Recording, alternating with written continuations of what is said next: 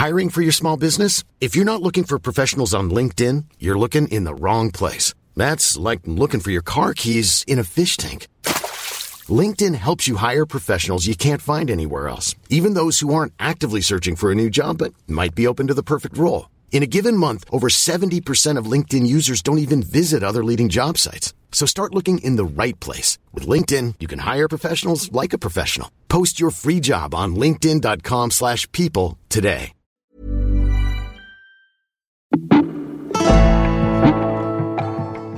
He shows him a picture of Robert Baldessari. That's the role that I was playing. And he says, this MF is a DEA undercover agent. I'm going to go in the building, and if I'm not out in 35 minutes, you need to come in and kill him.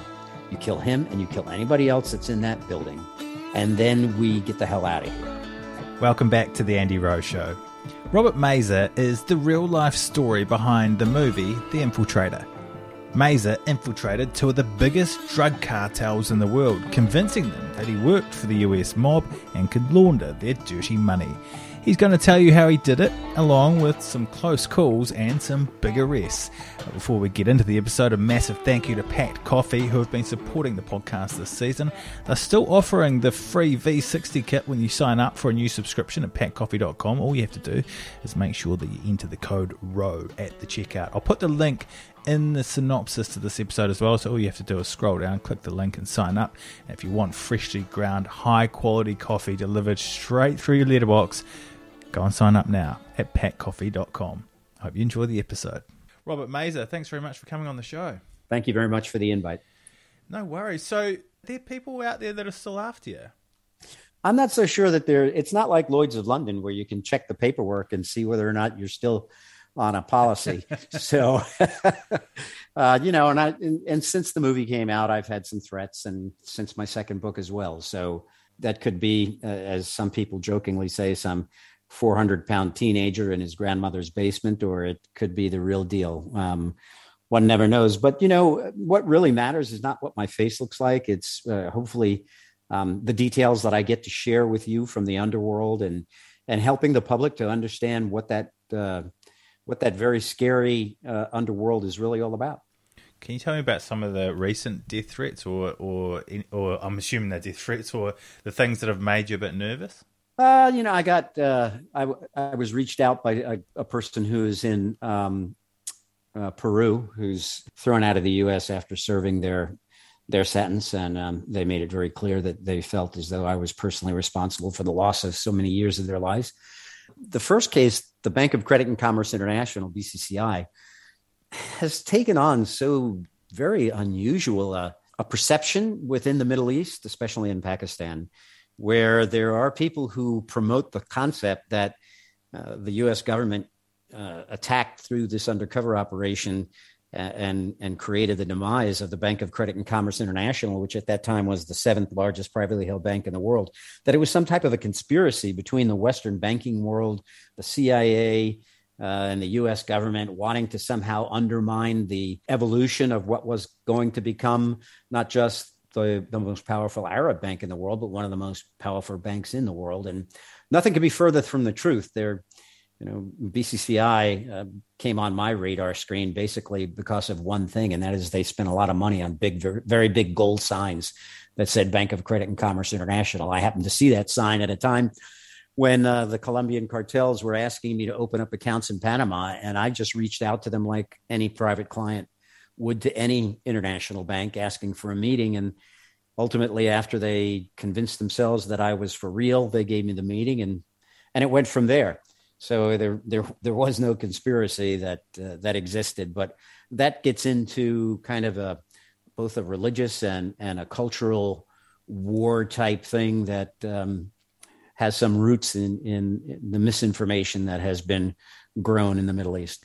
Yeah, it's interesting because the BCCI, obviously, as people listen to this and get to know the story, if you haven't heard it before, is central to the whole thing, the whole money laundering operation that you went on for 5 years. To launder cash, you met with them. How helpful were they when it came to you wanting to launder cash for the cartel? Well, first of all, laundering has a lot more complexity to it than just the placement of the initial cash. But they urged me to have the cash delivered in either Panama, Uruguay, or the Bahamas. From a logistical standpoint, that creates problems because, at that particular time, there was, at the very, very minimum, there was a huge amount of friction between the Panamanian government and the U.S. government. So there wasn't exactly a circumstance where we'd be able to share information with the Panamanian government led by Manuel Noriega, who was on the payroll of the cartel. So they were involved also in a lot of complexity of moving the money around the world, forming offshore entities, creating what some people understand and have used as a technique called back-to-back loans, where you hide the appearance of the original source of the money. They were involved in a thing called mirror trades, where you use they had a company called Capcom based in London and in the Middle East and also in Chicago that was a commodities broker. And they used them to launder by having the company do immediate buys and sells of the same commodities that were very, very stable. And in my case, they were gold futures. But even in the last couple of years, Deutsche Bank did that for the Russian oligarchs and moved $10 billion from Russia into British pounds and into US dollars by buying and selling blue chip stock in the very same day at the very same second on behalf of separate offshore entities. And it's a very complicated methodology. But anyway, BCCI's, their people were well up on the best techniques to be used. The interesting thing is I got to be a part of debriefing them after they were sitting in prison, serving the longest sentences were 12 years. For a drug trafficker, that's nothing. But for a banker, 12 years behind bars is a big deal. They were willing to fess up and try to earn substantial assistance. And their story, and I believe it 100%, is that, hey, we didn't start our careers with BCCI. We started it with other banks. One of them had been with Bank of America, another one with Bank of Montreal and other banks. And they said, listen, we just took the best techniques we saw during our career and tried to perfect them just a little bit better within BCCI, but we're not doing anything the rest of the international banking community isn't doing. Yeah, it's crazy, isn't it? Because it's like when you look at money laundering, I saw a stat, it might have been on the end of the movie, The Infiltrator, that was based on your book. I think it's at $2 trillion a year is laundered through international banks, and BCCI is not even around anymore, is it? True, they're not. And the United Nations on Drugs and Crime did a study with the help of the member nations trying to identify the total amount of illicit funds seeking money laundering services annually. Now, that's broken down not just into drug money, but profits by illegal arms dealers, third world country leaders pilfering treasuries, people dealing with sanctioned nations, income tax evasion. It comes to $2 trillion, about $400 billion by their estimates from the sale of illegal drugs every year. And the sad fact is that, the Department of Justice of the United States, which likes to tout itself to be the most effective tool of identifying and seizing drug proceeds, in its best year could not possibly substantiate the seizure of more than $1 billion in drug proceeds. I'm not talking about fines like $1.92 billion assessed on HSBC. That's not seizing bad guy money. That's taking money from the coffers of the bank and basically causing the shares to reduce value, and the shareholders wind up paying the fine. I'm talking about real bad guy money. So when you compare 1 billion to 400 billion, that's 1/4 of 1%. And that's why corruption grows exponentially every year around this planet. Wow. Let's come back to how much money you're moving shortly and get back into the banking stuff. But I just want to go right back to the start on how you start as an undercover operative working on this, because you're working for customs when you worked for the on the first instance, and when you decide that you are going to go undercover, you need a new identity. How do you decide what your name's going to be? Where do you start with your whole identity? Yeah. Well, I went through undercover training schools, and part of what those schools offer is insights into how to effectively build a fake identity. Now that changes over time. Today we face problems from many databases that weren't in existence when I did this. They were just emerging when I was doing this, but still, you've got basically two options. You can find an infant baby death and build on that identity as long as you are confident that the birth and the death are in different counties or different states, and therefore there's no cross-reference between the birth certificate and the death certificate. And I always focused on that. Or you have to turn to your headquarters personnel who work in turn with the FBI and the CIA, and they can create fictitious documents, birth certificates or whatever. But I was taught by the old timers that the smartest thing that I could ever do is not rely on headquarters to do anything with respect to my identity, because the probability is that if there's going to be a screw up, it's going to be less likely that you'll make it than they will. And my undercover life proved that out, because there were some documents that were created by headquarters that almost compromised my identity. Those that I did on my own were no problem. I flew underneath the radar screen. But and actually, it was a UK immigration officer at Heathrow Airport who figured out that this wonderful help that I had from the FBI lab of creating false documents, false stamps in my undercover passport. The guy starts flipping through it. I have another month of undercover to do in that operation. He's flipping through it and he looks down and he goes, "Where'd you get the phony chops?" And I said, "Excuse me?" He goes, "Where'd you get the phony chops? This right here, this is phony. Is this a tax scam, or, what is it that you're doing?" Well, little did I know that every 2 years, there's a slight change in the positioning of things on the emblem of the stamp in the UK. And the geniuses who did the stamp that they put the phony stamp in had a date that was outside the guardrails of the stamp. So the date that was inside of it didn't relate to the style of the stamp that was around it. And I found that out later on. So they strip search you, or they were gonna go get right into you, weren't they? Body cavity. Yeah, that's it. That's the one. Yeah. How'd you weasel your way out of that? When you're working for God and country, you do what you got to do. And I made the biggest mistake I made is I made a joke about it with the UK customs guy. There were 2 UK customs guys that took me into his private booth.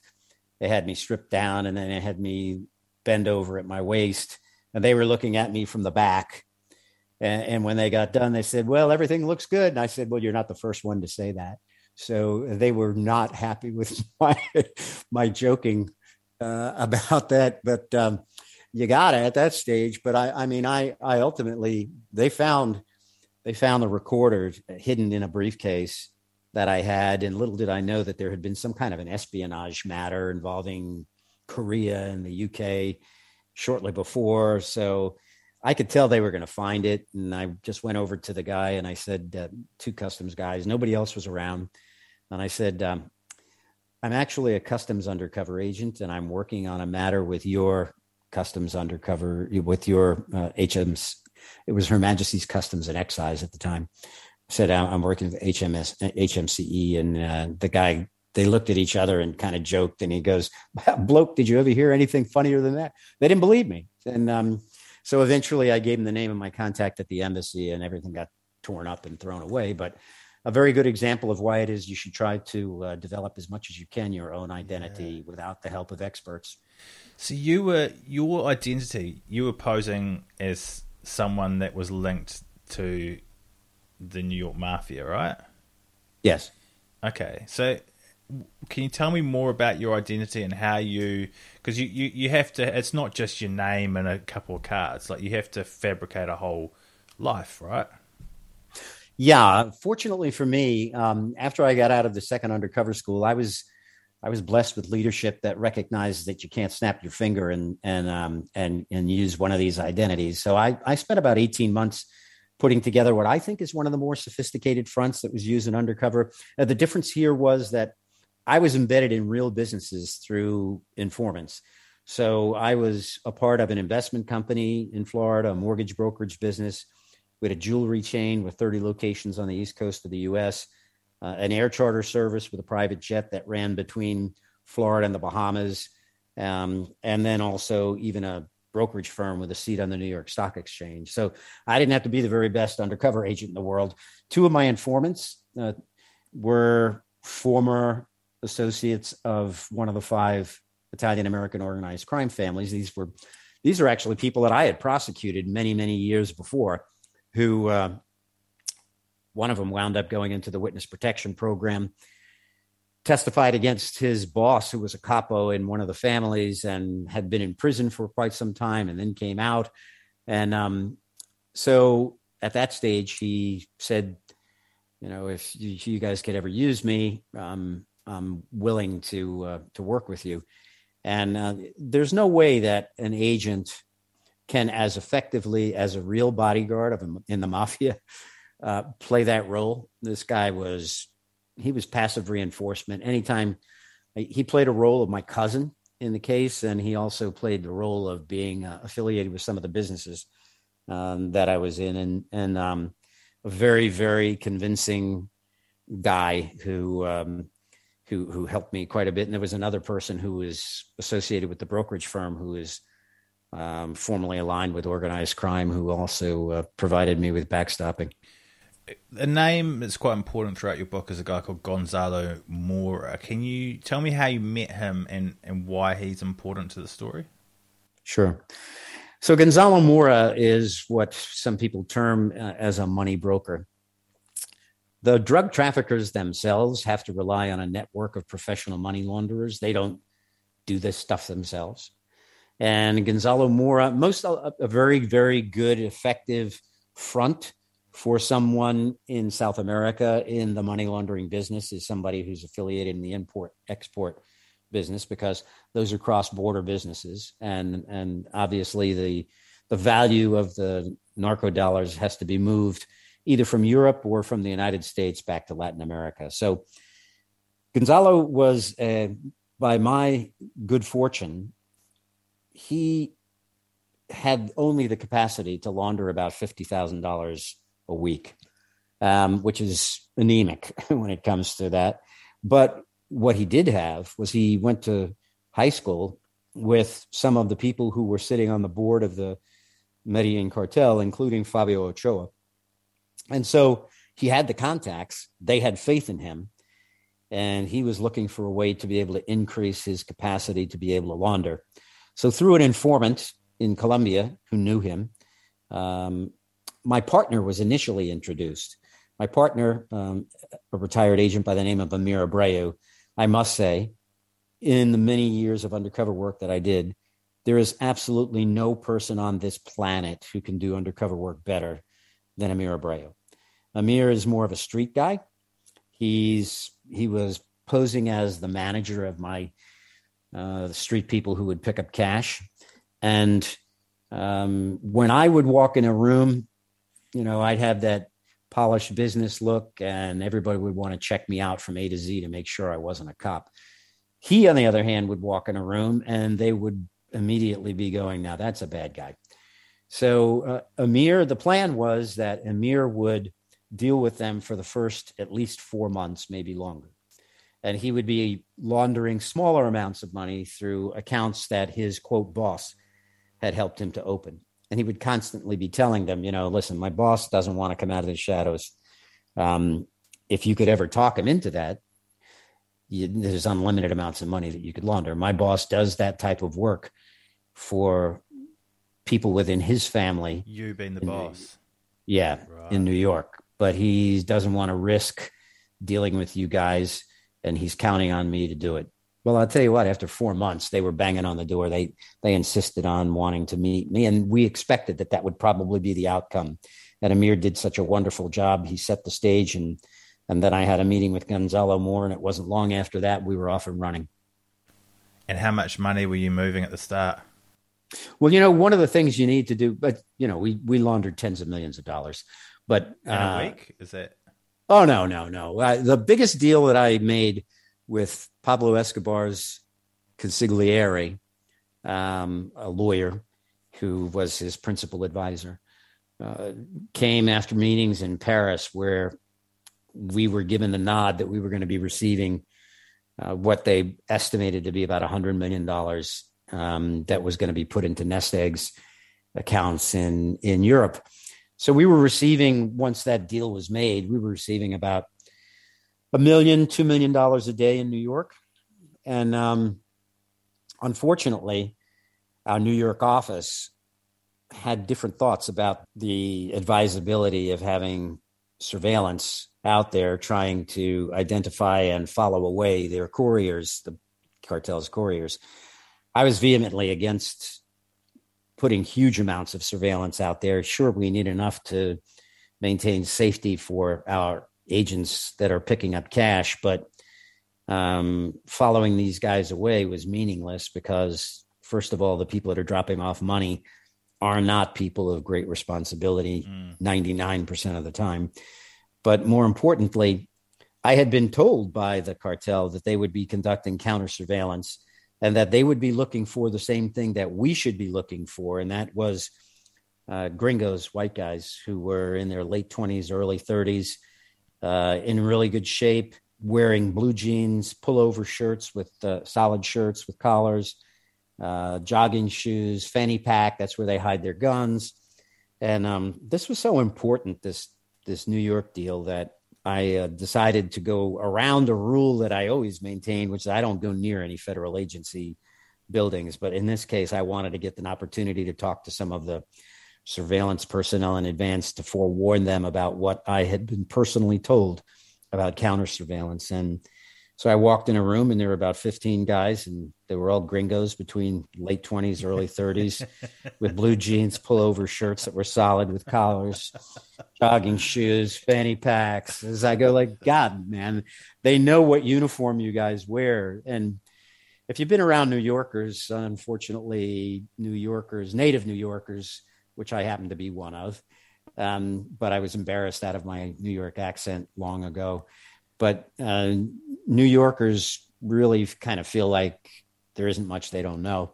So, I was ridiculed about trying to tell people how to do surveillance work in New York. And lo and behold, by about the third or fourth pickup, a phone call came into my partner, Amir Brea, from Gonzalo Mora. And Gonzalo said, with a voice screaming in the background, that Musella has to be a DEA undercover agent, that they had picked up on all the counters. You being Musella. Yeah, me being Musella. That they picked up on the federal, they call them Los Feos, the ugly ones. They picked up on Los Feos. They were all over the place, that they had tag numbers, IDs. They had, they had descriptions. So now I had to talk myself out of that. And that was in June. So I had 4 months yet to go in the undercover operation. And it wasn't easy to talk my way out of that. What'd you say? Well, I'm still blessed to today because I just got the opportunity to become engaged, to be part of the training cadre for undercover agents, federal undercover agents in the Homeland Security Investigations Division. And I just got back actually this week from my first stint in doing that. And one of the things I try to stress to them is that you really need to have, when you're at your best, and because your mind and your body are so closely connected, you've got to take great care of both of them while you're trying to do this. And if you've taken very good care of your body, you will find yourself, when you're at your peak, to be able to have two brains operating at the same time. One, you never forget that you're an agent, and you kind of give clues to your bad guy brain of things that you want to learn, but the bad guy brain has to actually process how to best do that, because you need to be acting like a bad guy. And so what I did is, in this instance, and you know what, there's three things that are variables in every case: the agent and his abilities and interests, because what works for me may not work for you. But you should know the menu of things that you can operate from. And different bad guys have different sixth senses. And so what I did might not work for all bad guys. And then, it's the case setting as well, just how sophisticated is the organization. But I knew that I had developed a rapport and a friendship with someone who was very, very trusted by Gerardo Moncada, who was Pablo Escobar's principal manager at that time, managing about 60% of his routes. That's the guy who screamed behind Gonzalo Mora that I had to be an undercover agent. And so I met with this person. His name is Rudolf Armbrecht. He's a German Colombian who was extraordinarily important for Pablo Escobar and other people in the Medellin cartel. He was a former 747 commercial pilot, and he was given the responsibility, along with another person, to identify and acquire around the world as many Rockwell 1000s and 980s that they could find. These are prop jets that are perfect for smuggling. So he was basically in charge of getting the cartel their Air Force. So I called Rudy and I said, listen, there's been some problems and I need your help. And can we get together? And I needed to meet with him to give him some bank records anyway, because he had been in Paris with me while we set up offshore accounts, some of which were in his name. So I met him, it's probably 1 a.m. In a hotel just off the runways, really, of the Miami International Airport. So it's not the nicest area in the world, but I didn't know whether or not there was going to be anybody else in the room. But I begged my contact agents in Miami that they please don't have any cover, because if they were doing counter surveillance and they saw more feds, then thought the only thing the cover team for me would do to be to find my body. I convinced them, hey, I've got a phone. You can call me. We can talk in code. I can call you. You know what room number I'm going to, blah, blah, blah.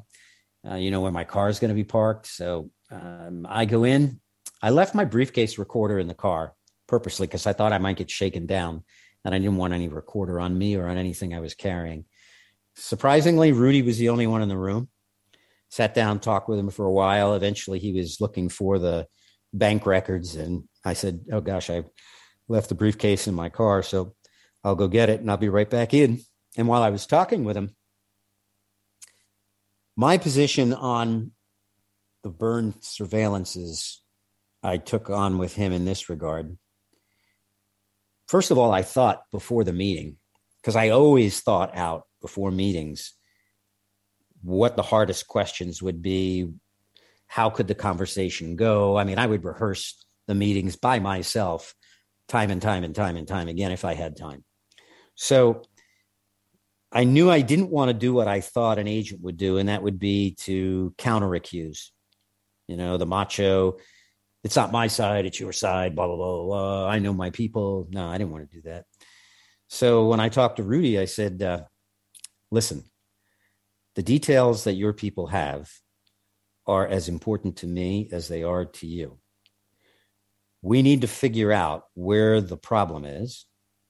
If it's on my side, you have my word, I will eliminate the problem. If it's on your side, it's my expectation that you'll do the same. But in the meantime, we should cease doing all business. I didn't care that there was another $97 million on the table. I said, nothing is worth us getting compromised.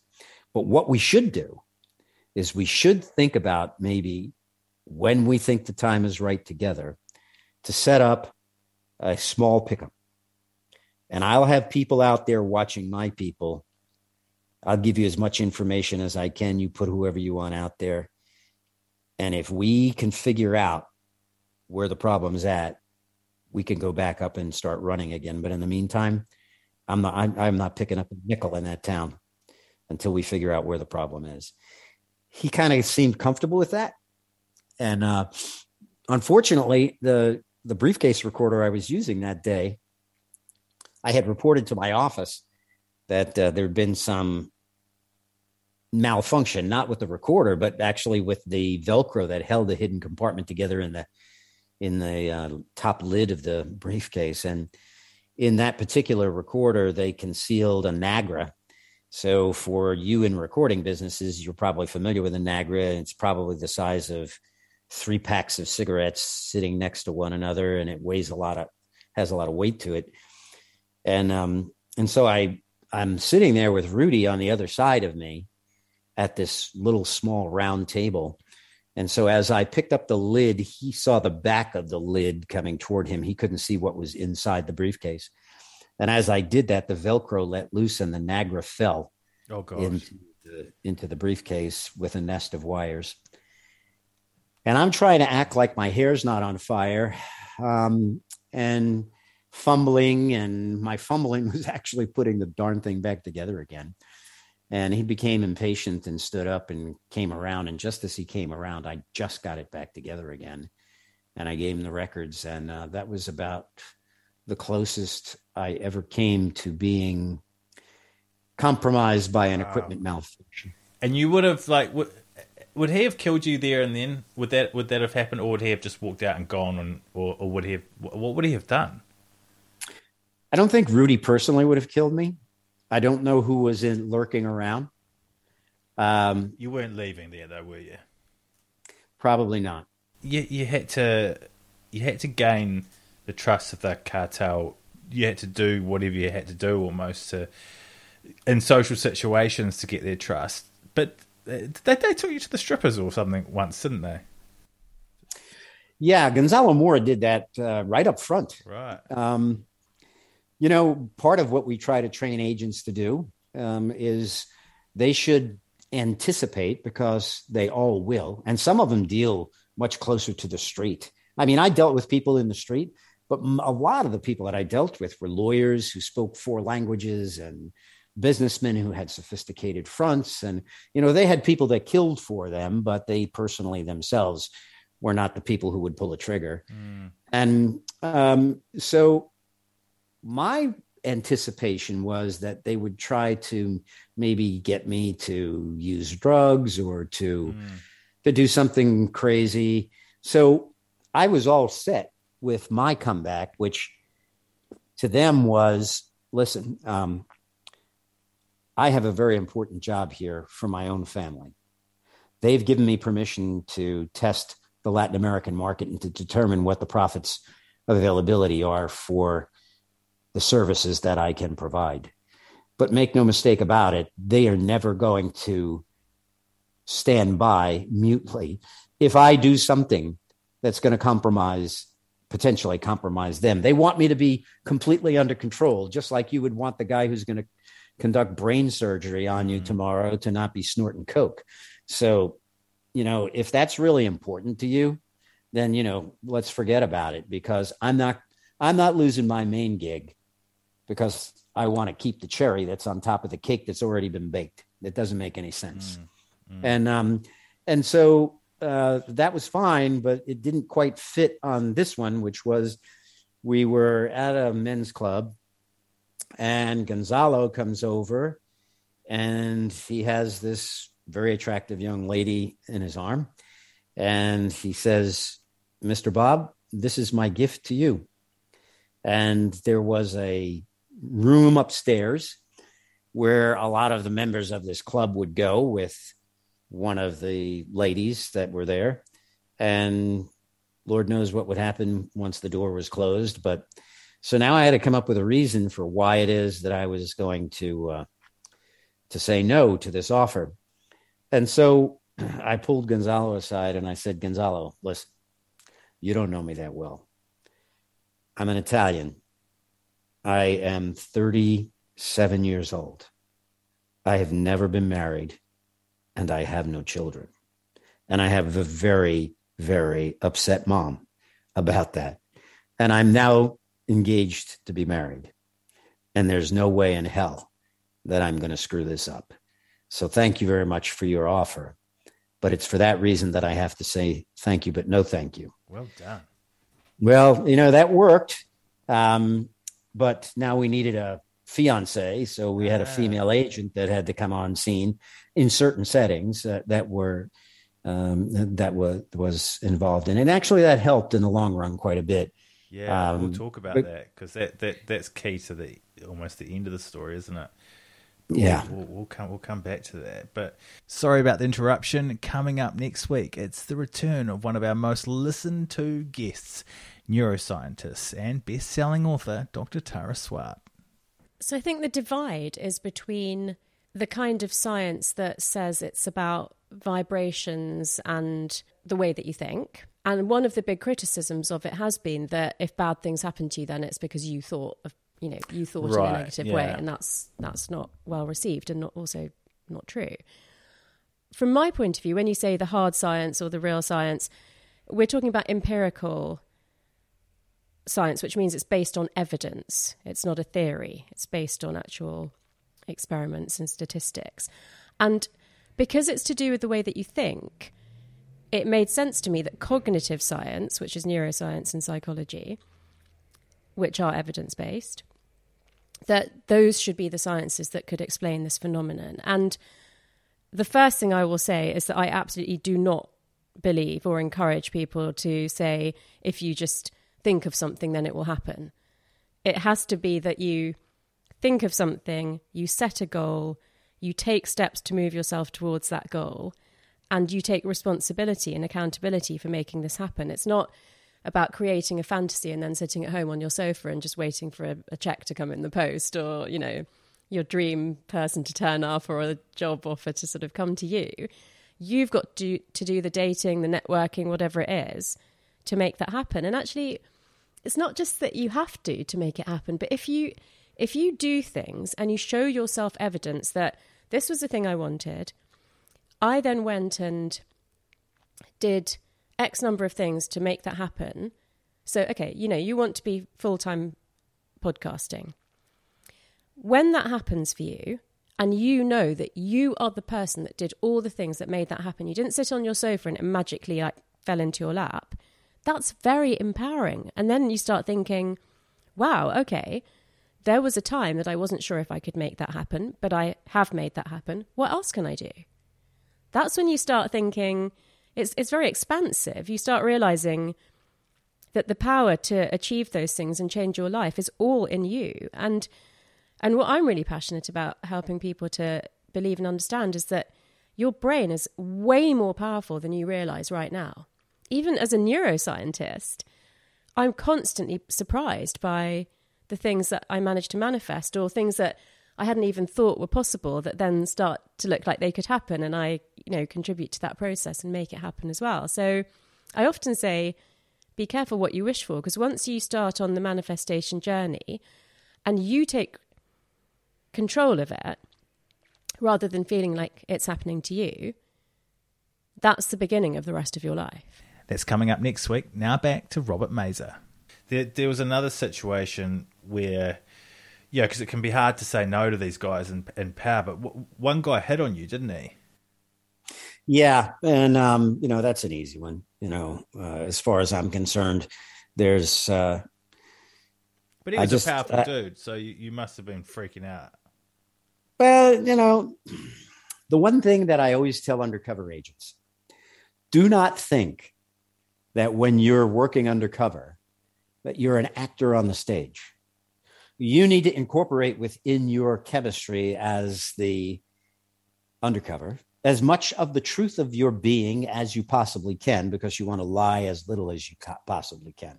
So you know what? Bob Musella was a guy with a business background who knew banking, knew brokerage firms. I was a business administration finance major in college. I was one class short of an accounting degree. I worked in a bank and I worked in a brokerage firm. My first name was Robert. I was from the Northeast. All these things were in common with. Hiring for your small business? If you're not looking for professionals on LinkedIn, you're looking in the wrong place. That's like looking for your car keys in a fish tank. LinkedIn helps you hire professionals you can't find anywhere else, even those who aren't actively searching for a new job but might be open to the perfect role. In a given month, over 70% of LinkedIn users don't even visit other leading job sites. So start looking in the right place. With LinkedIn, you can hire professionals like a professional. Post your free job on linkedin.com/people today. Both of those sides. And you cannot be afraid to be yourself, because if you're acting like somebody else, it comes through. These people have a sixth sense.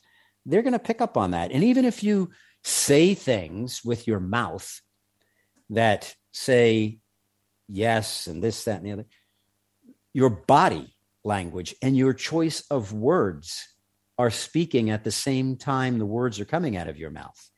And so you need to understand how to evaluate and read nonverbal communications by others. You need to know how to speak with nonverbal communications so you can reinforce what you're talking about. When I would get into a very important meeting with a very high-level guy, these are some fundamental things that I would always do. Number one, when you're sitting at a table, you do not want to be sitting directly across from one another. You're going to butt heads. So I always tried to find a setting where there was a couch and a chair. And we would be sitting shoulder to shoulder, not face to face. Next, I'm not going to be giving any body language that's going to suggest that I'm withholding. I'm not going to have my arms crossed. I'm not going to be crossing any part of my body. I'm going to be leaning forward, because now I'm leaning forward and I'm showing interest. And I'm going to be making direct eye contact. And I'm going to speak in a lower, very meaningful tone about the things that are the most important to you and to me. And all these little things are so important for you to do. It's like, do you want to be a quarterback like every other quarterback on earth, or do you want to be Tom Brady? Now, I'm no Tom Brady, but I strive to be. And that's what you need to do as a long-term undercover agent, because you need every break you can, because you know what? That could be the difference between seeing the sunrise tomorrow and not. Yeah. The guy that hit on you, he didn't see the sunrise again tomorrow, did he? Oh, I don't know. I don't know. Gerardo Moncada never saw the next day either. Gerardo Moncada, the guy who was screaming that I was an undercover agent, is a guy who, unfortunately, Pablo Escobar thought was stealing some of the proceeds, trying to avoid the war tax. And when he suspected that, he had Gerardo Moncada and Fernando Galeano, those were my two biggest clients, brought before Escobar at the cathedral, which was his self-made jail. And they were hoisted by their feet, hanging from ropes. Their clothes were stripped off. And the sicarios used blowtorches to melt the skin off their bodies. Then they were chopped up and burned to ash. And nobody ever found them again. And then he went after all of their family members and all of the people who worked with them within their organization to do the internal cleansing. So these are serious people. You could have been on that list. Well, thank God I was out. You know, I could have been if I was still working. Then? I was out. Yeah, I was out. You know, we were into trials by the time that happened. And actually, Rudolf Rumbrecht has said before, had he not been arrested in our case, he would have been on that list. So he's probably fortunate that he did get arrested. Before you met one of the top dogs, didn't you have to meet a priest? Yeah. One of the guys was very, very actively practicing Santeria, which is kind of a cross between Catholicism and witchcraft. And it comes really from the Western African nations where horrifically people were kidnapped and brought to slavery in the United States and the UK and elsewhere. And so I went with the trafficker.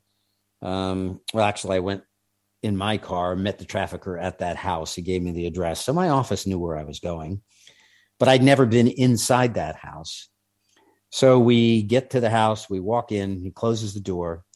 From the outside, they were, you know, that mirror reflective windows where you can't really see anything inside. And when he closed the door, I kind of turned around and I noticed that there were burglar bars on every single opening in the house, every window, every door. And once they closed that door, it was locked. So I was in a birdcage. And if I wanted to get out, I couldn't. So I sat in the couch and this guy went in the room with the priest, and then he came out and summoned me in, and I went inside, and it was a bedroom in the house that had been converted to a very big altar with burning candles and blood on the floor and chicken parts of chickens and other animals that had been sacrificed to the gods, and little statues everywhere. And so the priest came over, and unlike the movie where he looks like he plays rugby, he's a huge guy. This guy was more of a little guy, he was about my height. I mean, I'm not a big guy, but it still was an unusual setting. And he was speaking in a tongue that I don't recognize. I guess there is a lingo that's used in the Santeria chants.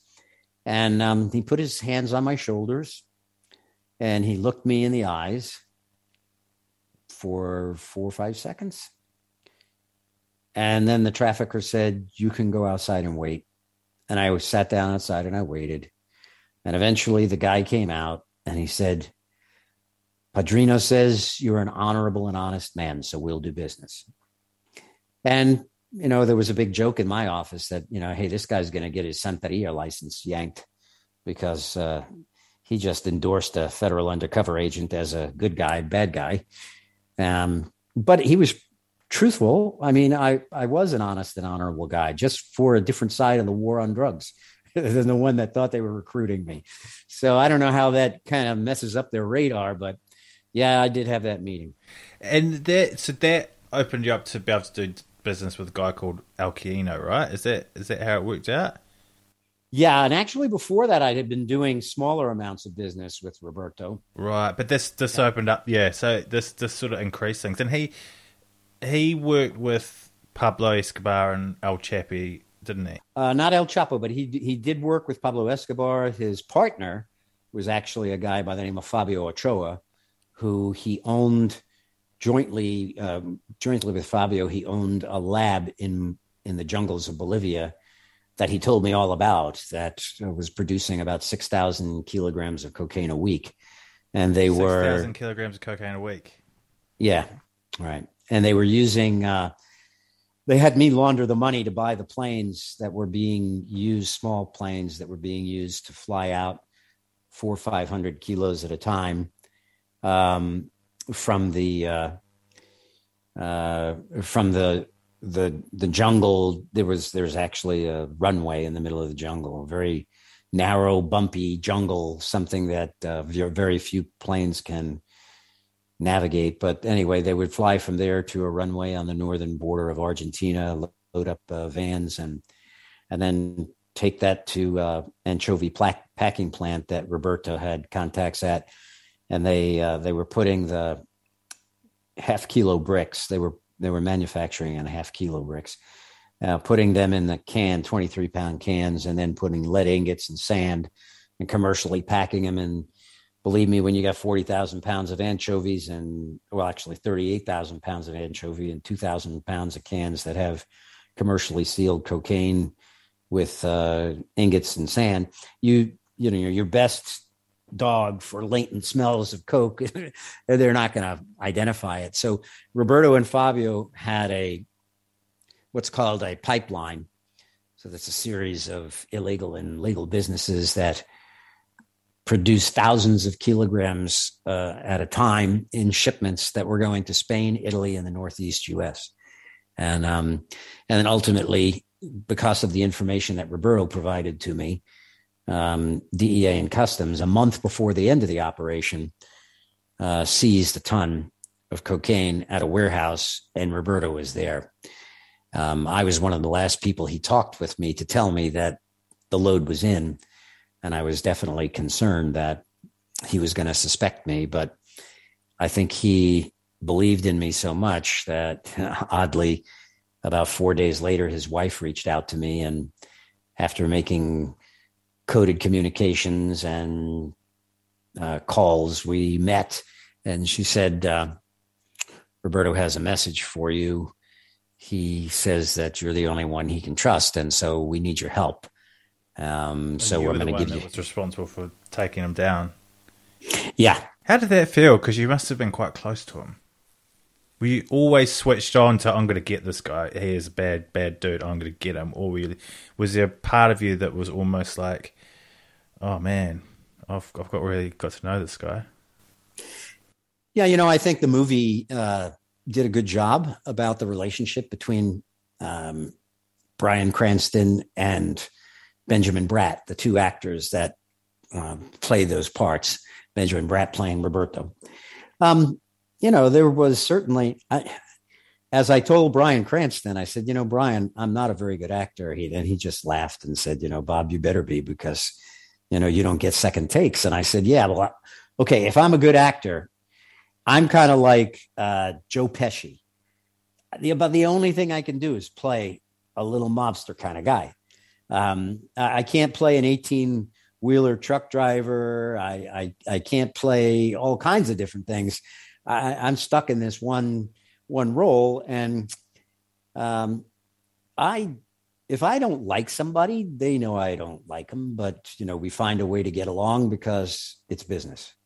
Or if it bothers me too much, then we're not going to even do business. And in Roberto's case, if he hadn't been a drug dealer, I can see where we probably could have somehow become friends.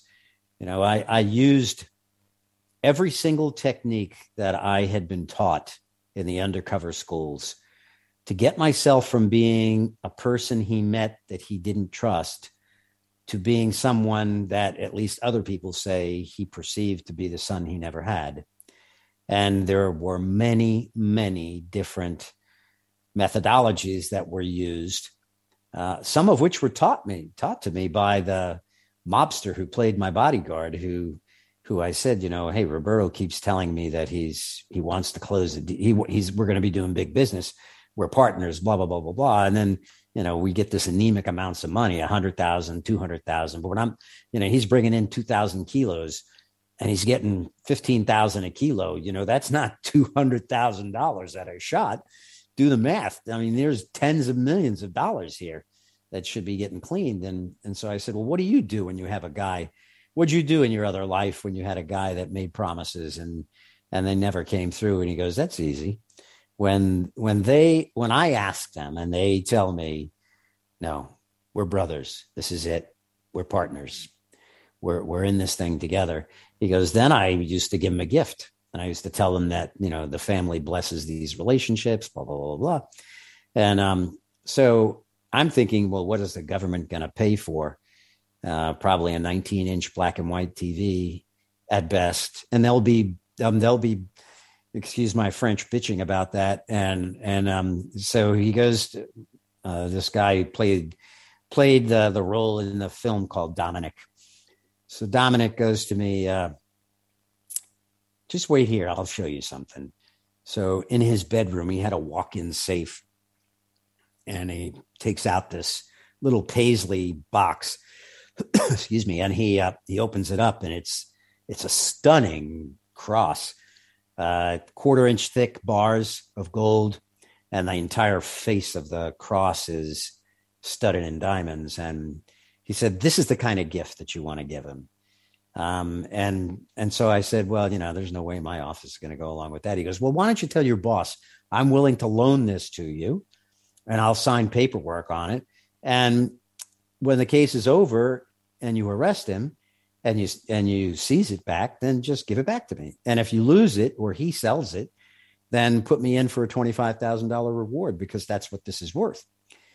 Well, this hit every possible thing for Roberto. Roberto owned a high-end jewelry business in downtown LA, the types of places that you walked in, there was this very thick bulletproof glass, and you could only come by appointment.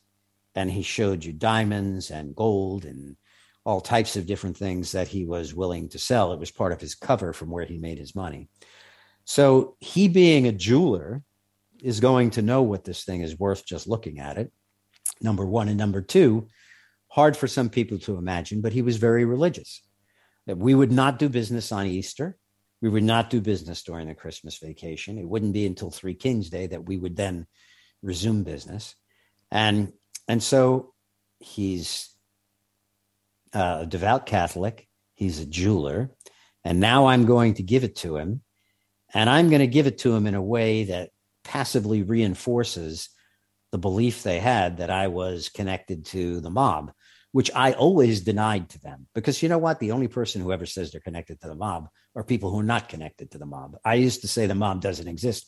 And you're insulting me because my name ends in a vowel and you're making believe that I am, Marlon Brando. This is bullshit. I am not. And my people are not. We're just good people. And so I had just taken him to the brokerage firm.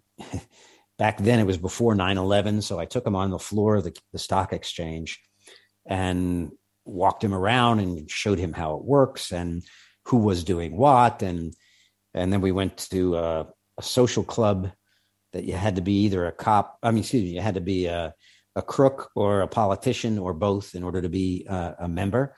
And then I took him from there to his apartment, which was right by the UN. And as he was getting out of the limo, as just the door was about to close, I put my fist up against it and I opened it. I said, Roberto, let me speak with you privately, because the female agent was in the limo with us. Closed the door. And I said, number one, don't you ever talk business in front of her. My family doesn't get involved in this. My blood family doesn't get involved in this. Number one. Number two, you have told me many times that we're partners now. Are we or aren't we? Yes. Okay. If we're partners and if we're going to do this thing of ours, then I need to be prepared to die for you and you for me. I am, or you. Oh, yes, compadre, we are. We're together. We're tight. I said, okay, well, my family has a tradition when we bring people from the outside into our business, and we bless that relationship with a gift. And this gift is for you. And he takes the Paisley thing and he opens it up, the jewelry box, and he opens it up, and his eyes got the size of silver dollars. And he was so thankful that we had now decided that we were blessing this relationship. And within days, oh man, I was handling big, huge money from him. It was really the deal maker for him with me. So it did three things. It reinforced his Catholicism. It reinforced his belief in me because of the value of the gift, which he understood because he was a jeweler. And it reinforced passively my association with organized crime. So it was the perfect gift. So you mentioned the female agent before in the car. So you had the fiance that was an agent that was working with you. You guys had a wedding planned, and it was a fake wedding, of course. It was all set up, but you invited the cartel to your wedding, including Roberto as well, right? Yes. We had a meeting, I think in June or July.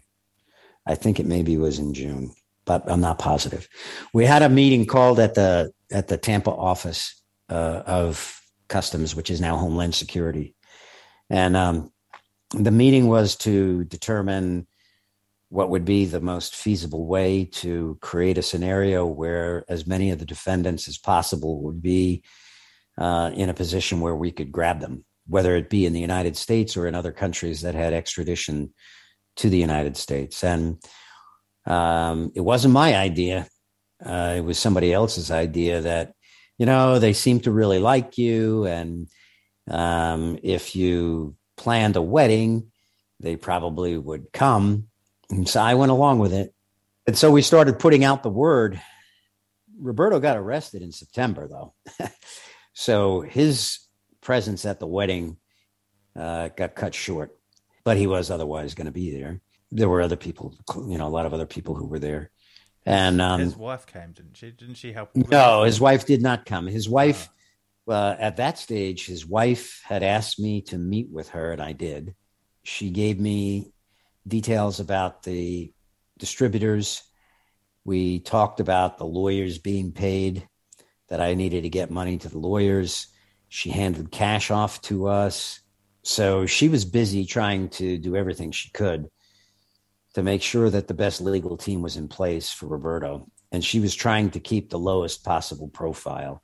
And I had to take the position of, she had already made the decision, but my position was, I understand that that's important for you, but thank you, because it's important for me too, because who the hell knows who's watching you.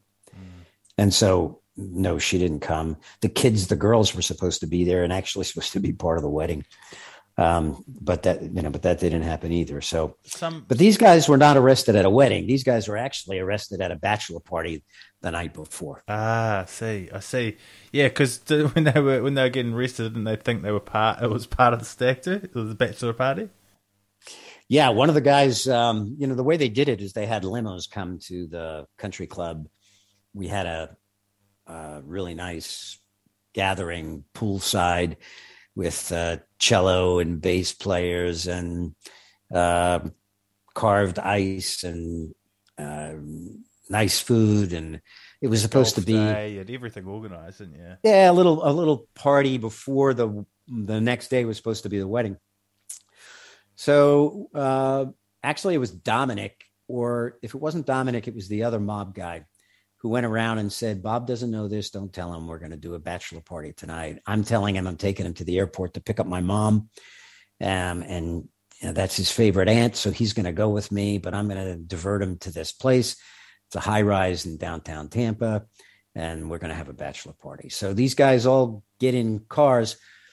They had a separate car for each guy, and then 2 or 3 agents who were posing as family or friends got in the same car, and then they took them to different levels at the high rise. And then those guys were taken down as they came off of the elevator on separate floors. And one guy, there were 2 female agents dressed in vests and arrest jackets and all that other good stuff, the ball caps and the whole bit. And so he's laughing as they put the cuffs on him, and they said, well, why are you laughing? He goes, well, I've been to a bachelor party like this before where the women dress up as cops. And, so I'm, this is really going to be cool. And the girl like, no, dude, you really were arrested. And he eventually believed it. And there were some other people who did similar things. And there were a lot of disbelief. Because there was so much, they tried to get like the NBC, they tried to get like all you tried to stop it all going down at a ceremony, because that's what customers wanted. They wanted a big hoo-ha about it and arresting all these guys and getting it all on camera, right? Yeah, I remember it like it was yesterday. I spoke with my top boss, and I said, you don't understand this. This is going to be personal by them. They are going to think that I'm the one who came up with this plan, and you're going out of your way to embarrass them and to embarrass their family. There's no need to do that. You can make these arrests in a very private and out of the public eye view. There's no need to run this up the flagpole. And they wanted to have a press conference with the wedding dress and all the wedding gifts and all this other stuff. And so what I did, the night of the bachelor party, of course, I wasn't going to show up at the bachelor party. I actually had to go to my undercover house.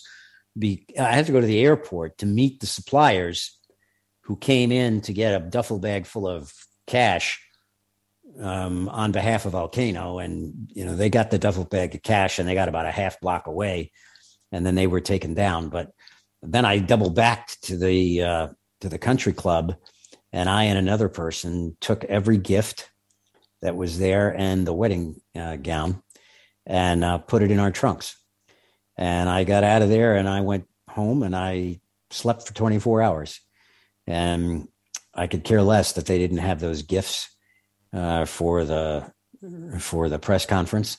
I think it would have been terrible for them to have done that. And even with that, within 30 days of the takedown, because it's a requirement with U.S. law for the name of the undercover agent to be disclosed to defense counsel.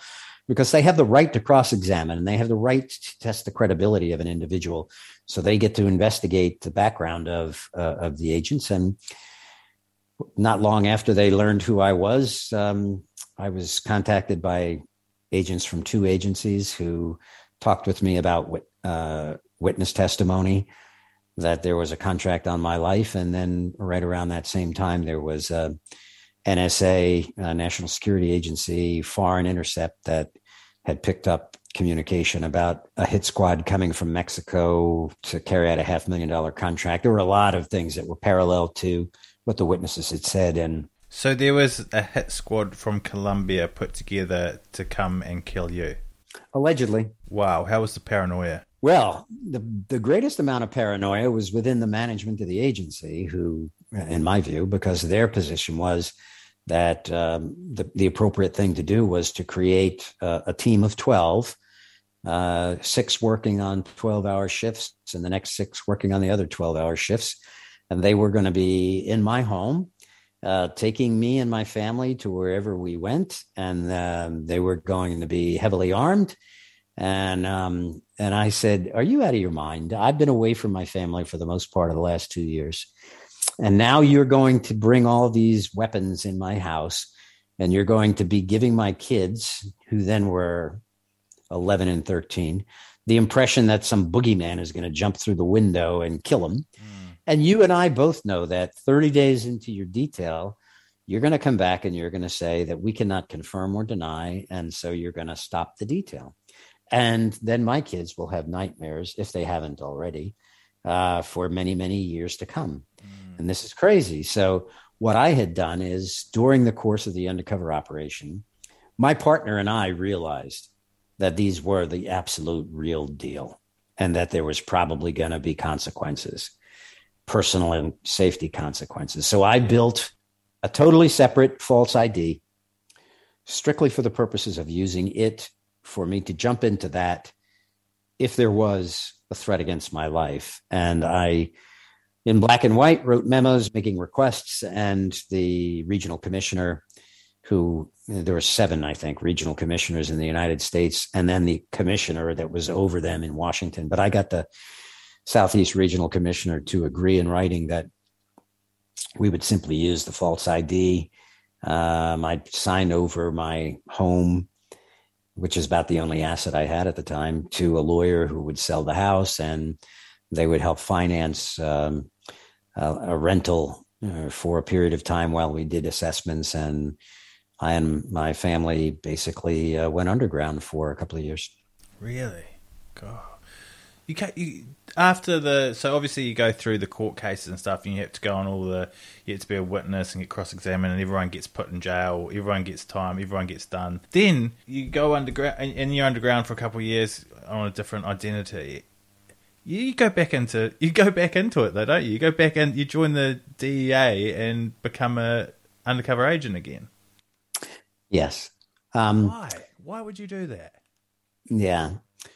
That first ride within the underworld, that showed me that something existed that I always believed existed, but that the rest of the world did not have the capacity to acknowledge. And that is that there is a significant segment of the banking and business community that provides critical money laundering services to the underworld. And that's why we never see 98% of the illicit proceeds generated by these criminal organizations. That's why they own countries.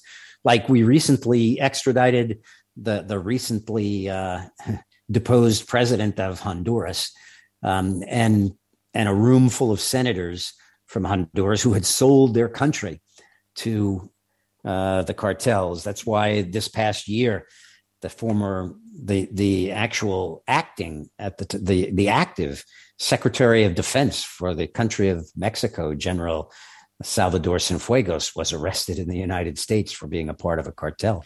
Look at like the 80s and stuff, and you think that happened back then. But what you're saying is it's very much as big, or if not bigger, but no one can see it now. It's bigger now. And I believed that the only way that I was going to be able to get the proof to show the rest of the world about the extensive involvement of the professionals laundering money was if I went back into the underworld and used that for the purposes of being able to work myself close to those professionals and get the evidence that showed that, hey, the first go around on this was not an anomaly. This is the truth of what it is that's going on. And really, for me, the Cali cartel, which was the target of the next operation, the Cali cartel and some members of the Panamanian underworld, that was a tool. That was a tool for me to use to be able to get to that corrupt portion of the business world. And that's the subject of my new book that's just come out called The Betrayal. Unfortunately, I got my knees cut out from underneath me in the course of that effort because, unfortunately for me, corruption hit next door. And that was one of the undercover agents that was previously working with me on the operation within DEA was on the payroll of the Cali cartel and sold me out and almost got me killed. So, and that's close. Like, how close were you to getting killed? You can read the opening forward of the book. Basically, I'm sitting in an office in Panama that I shared with a very high level bad guy, and that guy was in England, so I was there with another undercover agent, and I'm very high money launderer for the Cali cartel, who's a pilot as well, had just landed his plane in Punta Patilla Airport in Panama, which is right near downtown. And he gets in a Jeep with some Sicarios with Mac 10s and AK-47s. And he shows him a picture of Robert Baldassari. That's the role that I was playing. And he says, this MF is a DEA undercover agent. And he doesn't tell them that right up front. He tells them that later, but he says, listen, this is the guy I'm coming to meet. I'm going to go in the building. And if I'm not out in 35 minutes, you need to come in and kill him. You kill him and you kill anybody else that's in that building. And then we get the hell out of here. So he goes in, we have the meeting. I notice how fidgety he is throughout the whole thing. And he leaves. And as he's leaving, he runs into them and turns them around. And tells them, Baldassari is a DEA undercover agent. We know it. We know it for a fact. And the next time we meet him will be his last day on this planet. And thank God the meeting didn't last 26 minutes, because if it had lasted 26 minutes, I would have been killed. But it didn't. And he and a couple of other people at the highest levels knew. And we ultimately learned that they knew because we had a non-testifying informant. Very, very rare, but sometimes we do have informants that are at the highest level of criminal organizations. And we agree that if you feed us the information about what's happening, you will never be exposed or testified. So we had this lady who was in a meeting at the highest levels of the Cali cartel who was told, hey, listen, that guy is a DEA undercover agent, and his operation is all DEA undercover agents and informants. The problem we had was we had that from a very credible source, but that was a non-testifying source.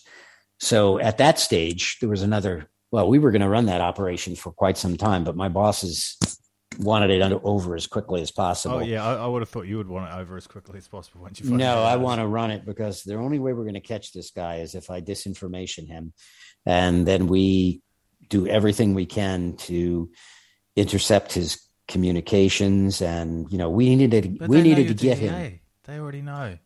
A couple of them knew. I would say 10% or less than 10, about 6% of the people I dealt with knew. I had another 25 people I'm dealing with who had no idea. And I actually asked to go back undercover in Colombia. And my boss told me, are you out of your mind? Are you out of your mind? That's a good question. That's a very good question. Well, you have to remember, I had this disease. Information is my heroin. And so, but they gave me 3 months. They said, you got 3 months, but that operation has to be over in 3 months. And so that last 3 months, the most important case that I could gather evidence on in my life was to put that cop away for as long as possible. And it worked. And we got him. Nice. You were effectively one of the money managers for the Cali cartel. But if you were previously working with the Medellin cartel, from what I've seen on like the Netflix documentaries and stuff, it seems like there's crossover there, and that those cartels would effectively know each other, or you would be identified by the Cali cartel as someone that informed on or was an undercover customs agent that got some of the Medellin cartel done. Were you not concerned at all that there would be crossover and that you would get busted or that they'd find you out because of your previous work with the Medellin cartel?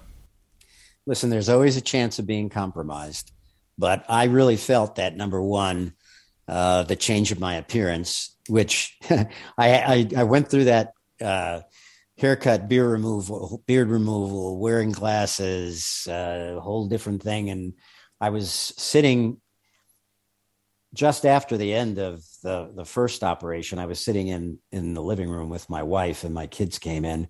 They thought my wife was meeting with a businessman, on some kind of, getting air conditioning vent, the air conditioners exchanged or something along those lines. They didn't even recognize me.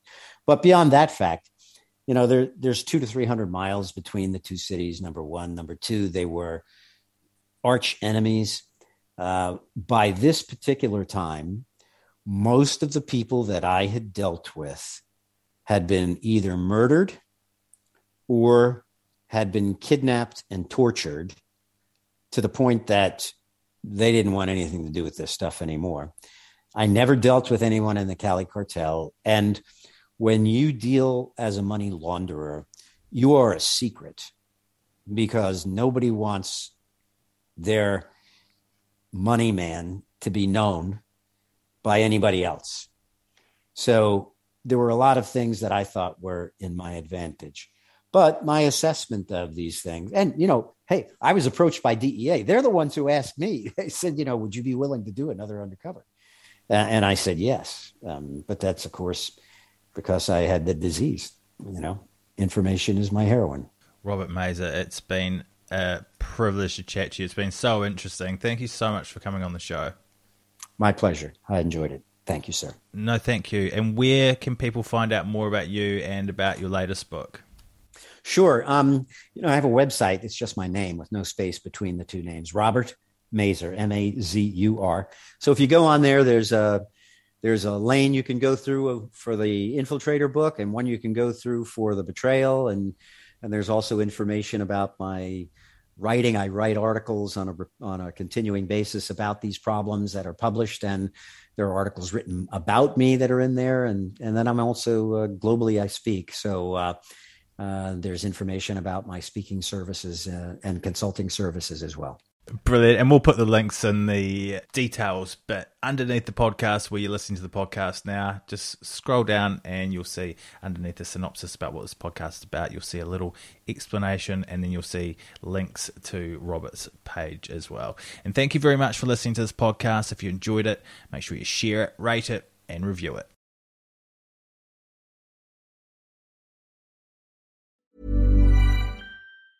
Mom deserves the best, and there's no better place to shop for Mother's Day than Whole Foods Market. They're your destination for unbeatable savings, from premium gifts to show-stopping flowers and irresistible desserts. Start by saving 33% with Prime on all body care and candles. Then get a 15-stem bunch of tulips for just $9.99 each with Prime. Round out Mom's menu with festive rosé, irresistible berry chantilly cake, and more special treats. Come celebrate Mother's Day at Whole Foods Market.